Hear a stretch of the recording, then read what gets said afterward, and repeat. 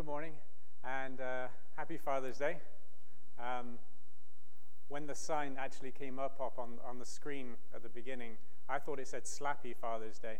And Daniel, my son, duly did slap me, so it's the joys of being a parent, huh? My talk this morning isn't really a Father's Day message, but there is a Father's Day application at the end, so work with me on that.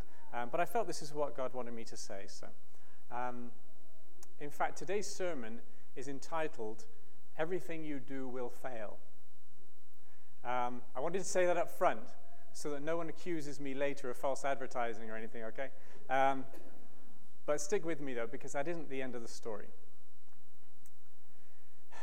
Each of us, when we have come today, we're coming with just from a different place. Some of us are going to be full of plans, full of excitement, full of great things happening in our lives.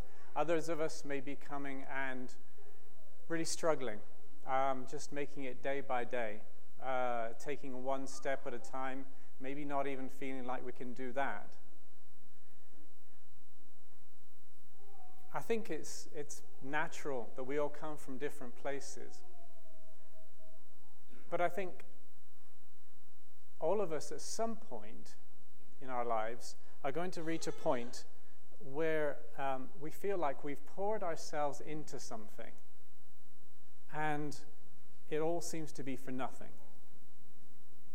In fact, I would go as far as to say that unless Jesus comes first, all of us will have that experience where we reach a point where we've poured ourselves in and it seems to be for nothing. Maybe it's that you've poured yourself into a job that you love and then you get fired. Maybe it's that you have all kinds of plans for your life and then a debilitating illness comes along and stops you and just grinds everything to a standstill. Maybe you've poured your life into a spouse who then leaves you. Maybe it's a child that you've raised with love and then they walk away from you and from God. Maybe it's simply, you've loved somebody and then they've died.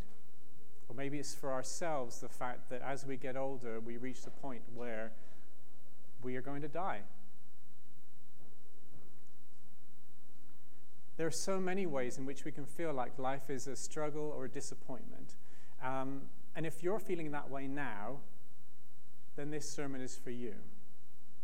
And if you're not feeling that way now, then either you have in the past or you will in the future.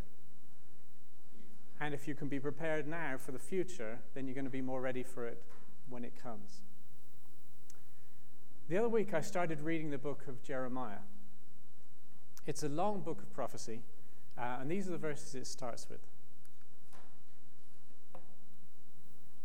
The words of Jeremiah, son of Hilkiah, one of the priests at Anathoth in the territory of Benjamin.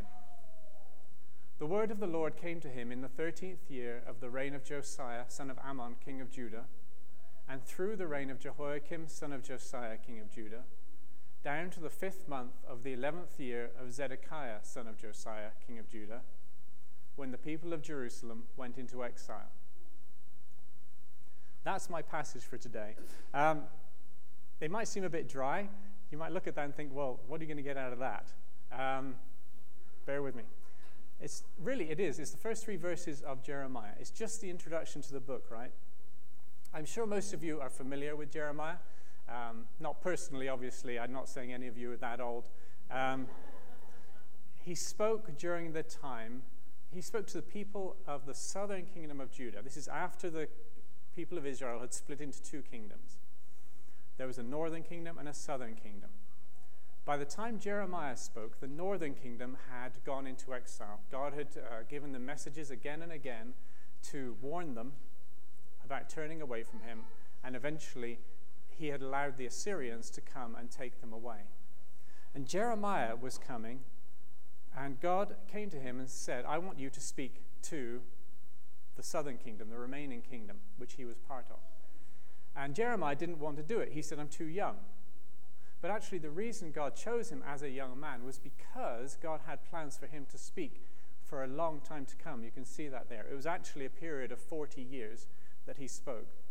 Actually longer, because he continued to speak after the exile.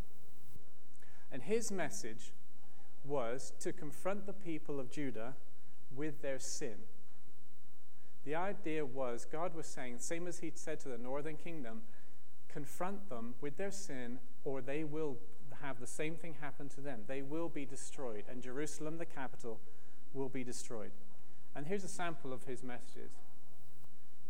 One of the things that he said. This is what the Lord Almighty, the God of Israel, says. Reform your ways and your actions, and I will let you live in this place. Will you steal and murder, commit adultery and perjury, burn incense to Baal, and follow other gods you have not known, and then come and stand before me in this house which bears my name, and say, we are safe to do all these detestable things? Go now to the place in Shiloh where I first made a dwelling for my name, and see what I did to it because of the wickedness of my people Israel. While you were doing all these things, declares the Lord, I spoke to you again and again, but you did not listen. I called you, but you did not answer. Therefore, what I did to Shiloh, I will now do to the house that bears my name, the temple you trust in, the place I gave to you and your ancestors. I will thrust you from my presence, just as I did all your fellow Israelites, the people of Ephraim. And that's what struck me about these first verses in Jeremiah. Jeremiah spoke, it says here, from the 13th year of the reign of Josiah, through the reign of Jehoiakim, down to the 5th month of the 11th year of Zedekiah, when the people of Jerusalem went into exile. My point was, he spoke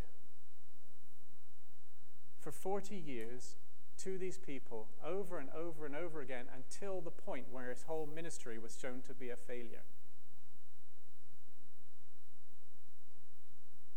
The point of Jeremiah's ministry was that this destruction would not happen. He came to speak to them, to say, turn from your sins and then you'll be saved. In fact, at one point, God even says, look, tell you what, just keep the Sabbath. Keep the Sabbath and I'll let you stay in the land. That's all. And they still rejected even that. There's a whole other sermon there which I won't do today. But he had this one message, repent or be destroyed. It's not like he had other messages or other ministries as well. It's not like he could say, well, this one failed, but at least my other stuff worked. I had this other sideline that was successful. He had one message, one thing to say, and it didn't work. The result was nothing. In fact, he continued to speak the message to the people after the destruction of Jerusalem. The people had received the punishment that God had given them. Jeremiah's words had been proved true. So did the people listen to him then? No. They still rejected him. And Jeremiah was dragged down to Egypt by a group of runaways who they took him with him, and he continued to preach to them there as they continued to reject God, and he died there. End of ministry, end of life. And if you think that Jeremiah could derive some satisfaction from the fact that his words had come true, then you've sadly mistaken Jeremiah. He was miserable about the fact that his words were coming true. He had people coming to him saying, come on then, let's see your words come true. And he was there going, Lord, I'm praying that my words don't come true. I don't want this to happen to the people. And he went through the destruction of Jerusalem. And here's some of the things he wrote a whole book of Lamentations after that, which records how he felt about the destruction of Jerusalem. Here's some of it. My eyes fail from weeping. I'm in torment within. My heart is poured out on the ground because my people are destroyed, because children and infants faint in the streets of the city. They say to their mothers, where is bread and wine? Apparently kids had wine in those days. As they faint like the wounded in the streets of the city, as their lives ebb away in their mother's arms. Young and old lie together in the dust of the streets. My young men and young women have fallen by the sword. He loved his people so much. He didn't want them destroyed. He saw their sin, yes, and he hated it. But he loved his people. His was a lonely and unhappy and unsuccessful life. And that led me on to other thoughts, because I realized that this was actually true across the board. This might start to sound depressing, but stick with me. If you think about all the prophets, really, almost without exception, they were failures. Isaiah, he had some success, granted. Hezekiah listened to him, but then he was killed by another king who didn't want to listen to him. Ezekiel was completely rejected. Daniel had some success.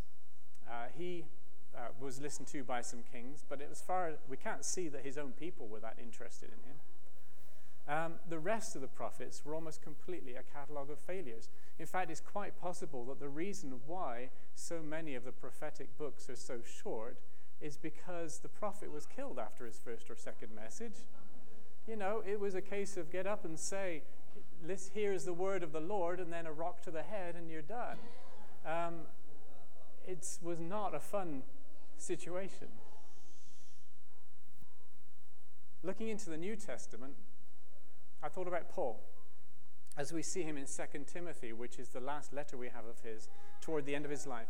He'd worked for years serving the churches, and at the end of his life, he could be forgiven for wondering if it was all worth it. Here's some of the things that he said in his last letter. For I'm already being poured out like a drink offering, and the time for my departure is here. Do your best to come to me quickly, for Demas, because he loved this world, has deserted me and has gone to Thessalonica. Crescens has gone to Galatia, and Titus to Dalmatia. Only Luke is with me. At my first defense, no one came to my support, but everyone deserted me. May it not be held against them.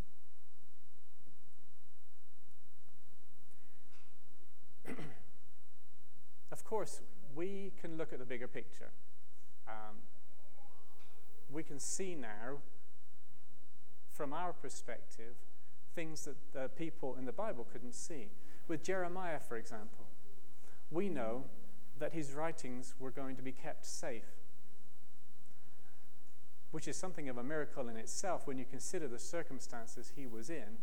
It's amazing that his writings were kept. After siege, famine, destruction, exile, and so on, his words survived. He was addressing his own people of his own time, but God kept his words so that future generations, not just one generation more, but thousands of years, all the way, frankly, till the end of human history, could gain and learn from what he wrote and what he said. I'm sure Jeremiah had no idea that that would happen. He died a failure, but God took his sacrifice and brought something far bigger. And with Paul, when he died, he was on his own. But we can look and see the immense influence that he has had on human history.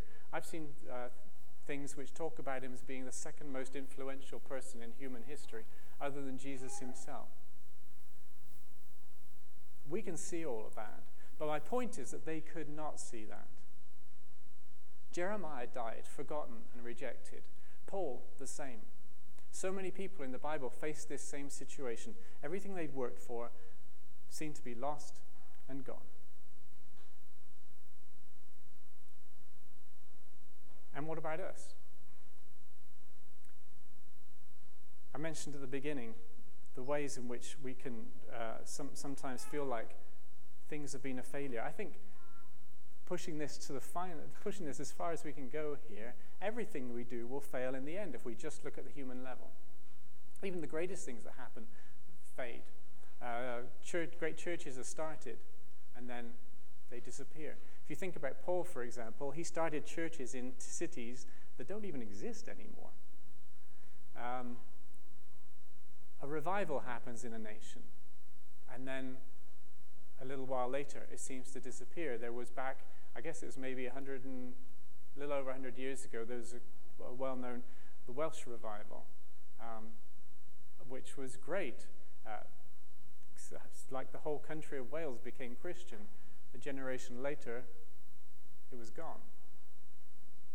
On a personal level, we work and we strive to serve where God puts us, loving our families, doing what he tells us to do, serving our communities. But in the end, we will all die unless Jesus comes back first, and our work dissolves in the end one way or the other. In fact, there's a whole book of the Bible which is about this, the book of Ecclesiastes. Here's how he begins the book of Ecclesiastes. The words of the teacher, son of David, king in Jerusalem. So probably Solomon. Meaningless, meaningless, says the teacher. Utterly meaningless. Everything is meaningless. What do people gain from all their labor at which they toil under the sun? Generations come and generations go, but the earth remains forever. And that's just the beginning. He goes on for another 12 chapters. We might not like that reminder sometimes, but we probably need that reminder most at the point where we don't want it. You're loving this sermon so far, aren't you? So, okay. Are we halfway? That's probably about halfway, so it's all right. It's uphill from here, I think. I remembered one thing then, when I was going through this and thinking about it. I thought about one thing that Jesus said.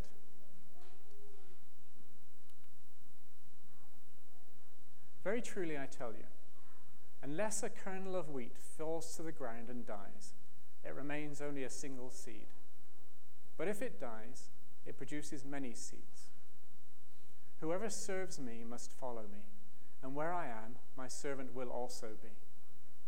My Father will honor the one who serves me.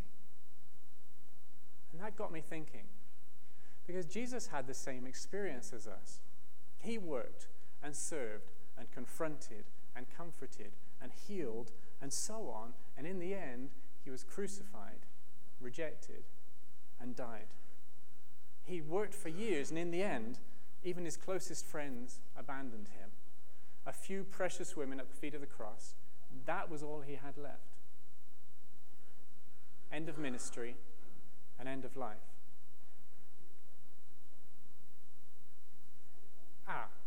But, you'll say, he came to life on the third day. So, there's the resurrection.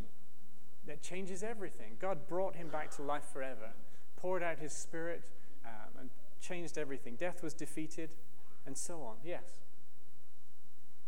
But have you wondered why Jesus wasn't raised until the third day? Why wasn't he raised immediately? I think there's several theological reasons for that. In the church tradition that I grew up in, the Saturday of the Easter weekend is seen as an opportunity to pause. It's an opportunity to follow along with the disciples on their journey.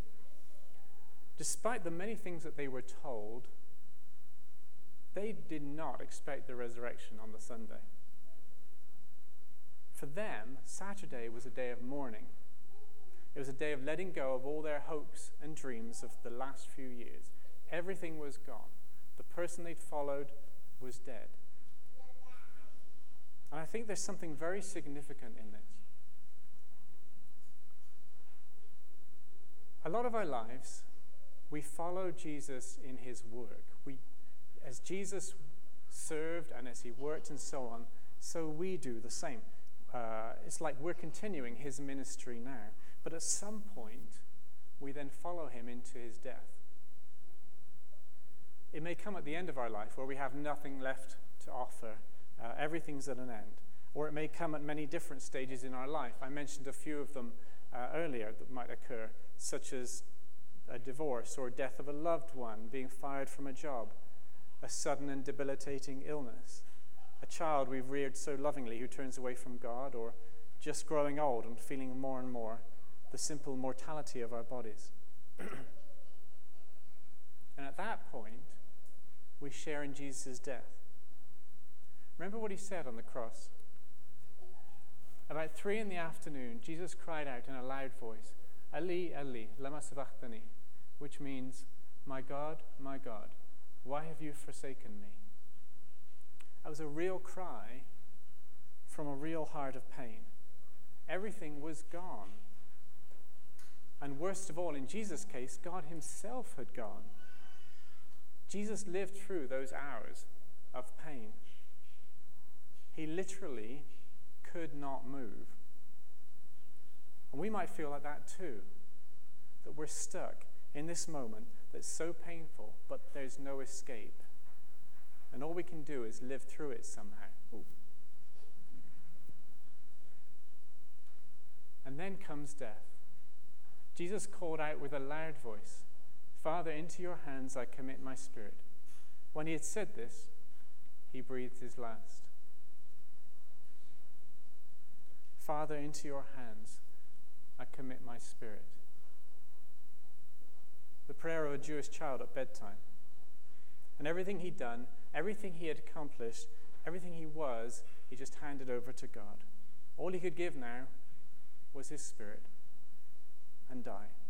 And that's all sometimes we can do. Everything's gone. I don't have anything left. Father, into your hands I commit my spirit because I got nothing left to give. Think of it like coming to an altar with a sacrifice. We bring a sacrifice of our hopes, our dreams, whatever it was we worked for, and we lay it on the altar and we kill it. A hymn I was reading recently described our death as our final act of sacrifice, and it is. It's like we're living our whole lives as a living sacrifice, squirming on the altar, and then finally that sacrifice dies.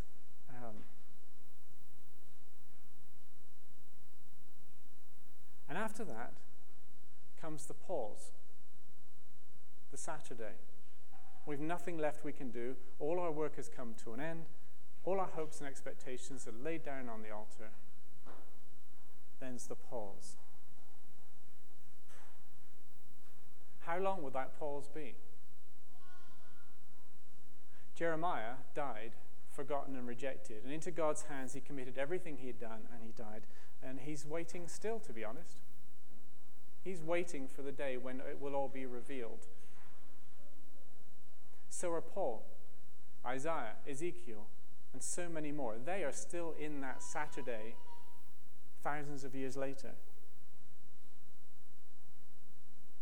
But then comes Sunday and the resurrection. This is one reason why Jesus wasn't raised until the third day. He shares in our pause. He shares in our surrender. And it's also why Jesus was raised. Natalie, my daughter, is at New Life Ranch right now, summer camp.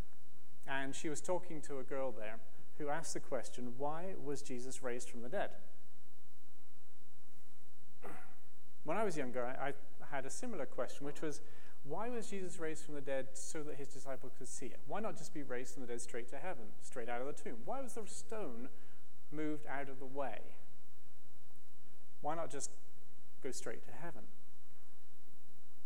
I think there's a few explanations for that, but Paul makes clear in 1 Corinthians a very, very important one, which is, because he was raised, we know we too will be raised.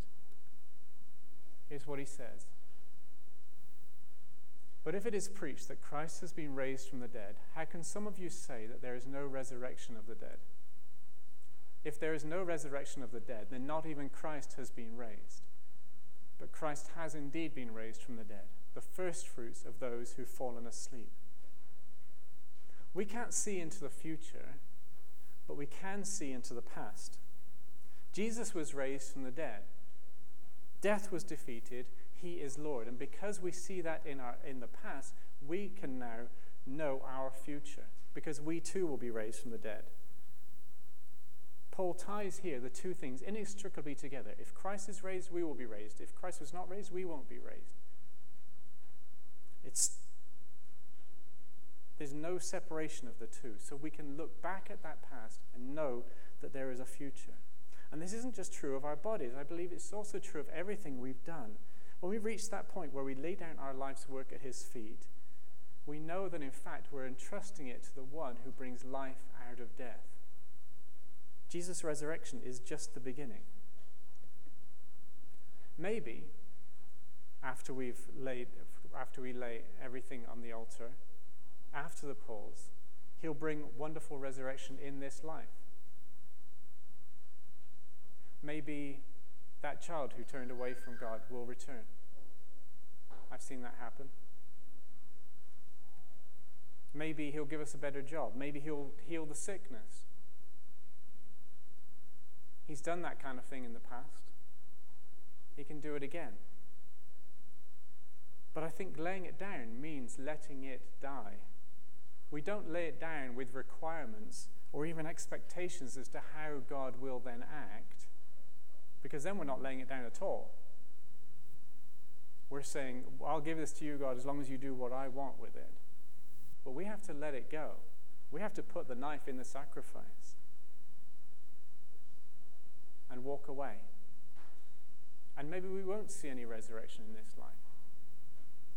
I know in my own experience that there have been times where I've had to lay something down and walk away, and in most cases, that's where it stayed. I've just got to trust God that one day there'll be a resurrection. Not a resurrection of that particular thing, but a resurrection in the sense that it will have been shown to be worth it. Like with Jeremiah, where he laid down his message, which was for his people, and that failed.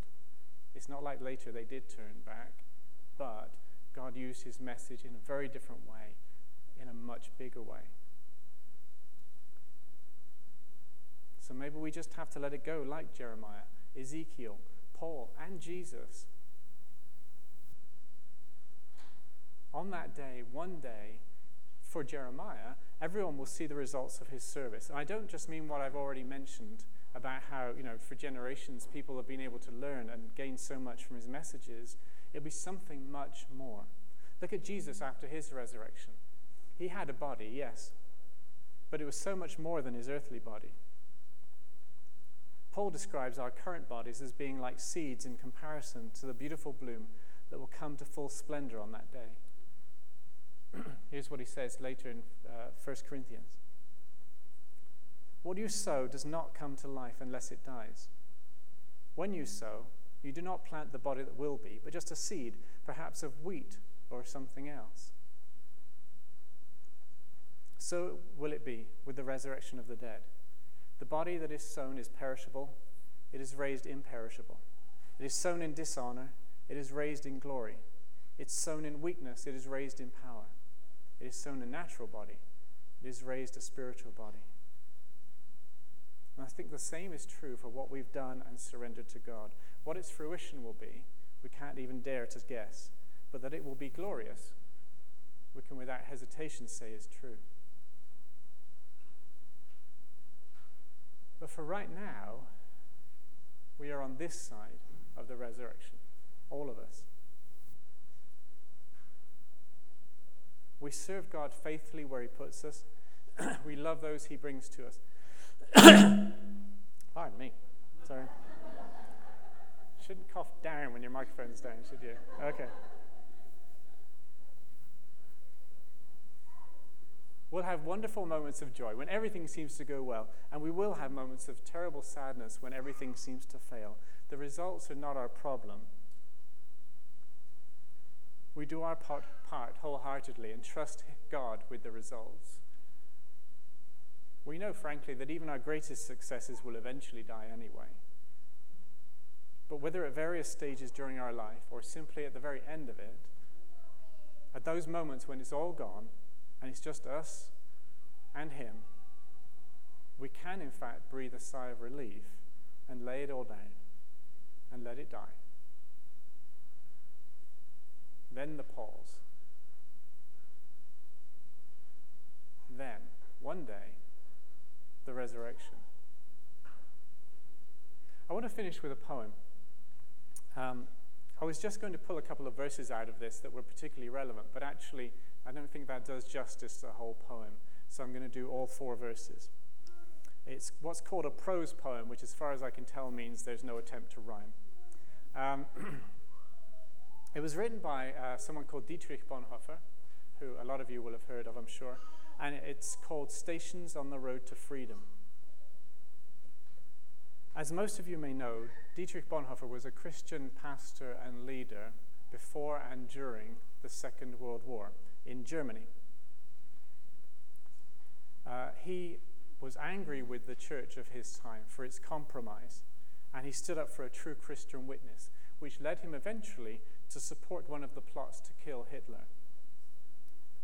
When it failed, he was arrested and put in jail, and a few months later, within weeks of the end of the war, he was executed. While in prison, awaiting his execution, he wrote this poem. And I think you'll find he says better and more briefly what I've been trying to say all along this morning. The structure of the poem follows the Catholic tradition of stations or stopping places on Jesus' journey to the cross. So that's why it's called Stations on the Road to Freedom. And you see that, for example, if you've watched the movie The Passion of the Christ, you see very clearly the 12 stations or stopping points along the way to the cross that in that tradition Jesus had. But what I think you'll find interesting is that this is called Stations on the Road to Freedom.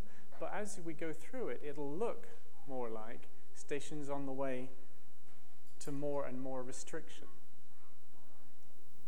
But it is precisely the path that Jesus followed. So as I read it out, think about how Jesus went through his 40 days in the desert fasting, and then his works, and then his suffering, and then his death. So this is his poem. Obviously originally in German. I'm not going to do it in German, so don't worry. Discipline. If you would find freedom, learn above all to discipline your senses and your soul. Be not led here and there by your desires and your members. Keep your spirit and your body chaste, wholly subject to you, and obediently seeking the goal that is set before you. None can learn the secret of freedom save by discipline. Action. To do and dare, not what you would, but what is right. Never to hesitate over what is in your power, but boldly to grasp what lies before you. Not in the flight of fancy, but only in the deed there is freedom. Away with timidity and also reluctance. Out into the storm of event, sustained only by the commandment of God and your faith, and freedom will accept you with exultation. Suffering. Oh, wondrous change. Those hands, once so strong and active, have now been bound. Helpless and forlorn, you see the end of your deed. Yet, with a sigh of relief, you resign your cause to a stronger hand and are content to do so. For one brief moment, you enjoyed the bliss of freedom, only to give it back to God, that he might perfect it in glory. Death. Come now, Queen of the feasts, on the road to eternal freedom. O death, cast off the grievous chains and lay low the thick walls of our mortal body and our blinded soul, that at last we may behold what we have failed to see. O freedom, long have we sought you in discipline and in action and in suffering. Dying, we behold you now and see you in the face of God.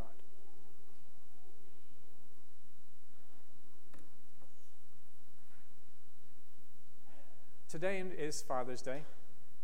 I know I haven't addressed that directly until this point, but what I want to say about Father's Day is this. Rather than saying, well done to fathers or anything like that, I wanted to end really with a challenge to fathers. And say, fathers, it is your job to lead your family in all of this. Take the lead in discipline.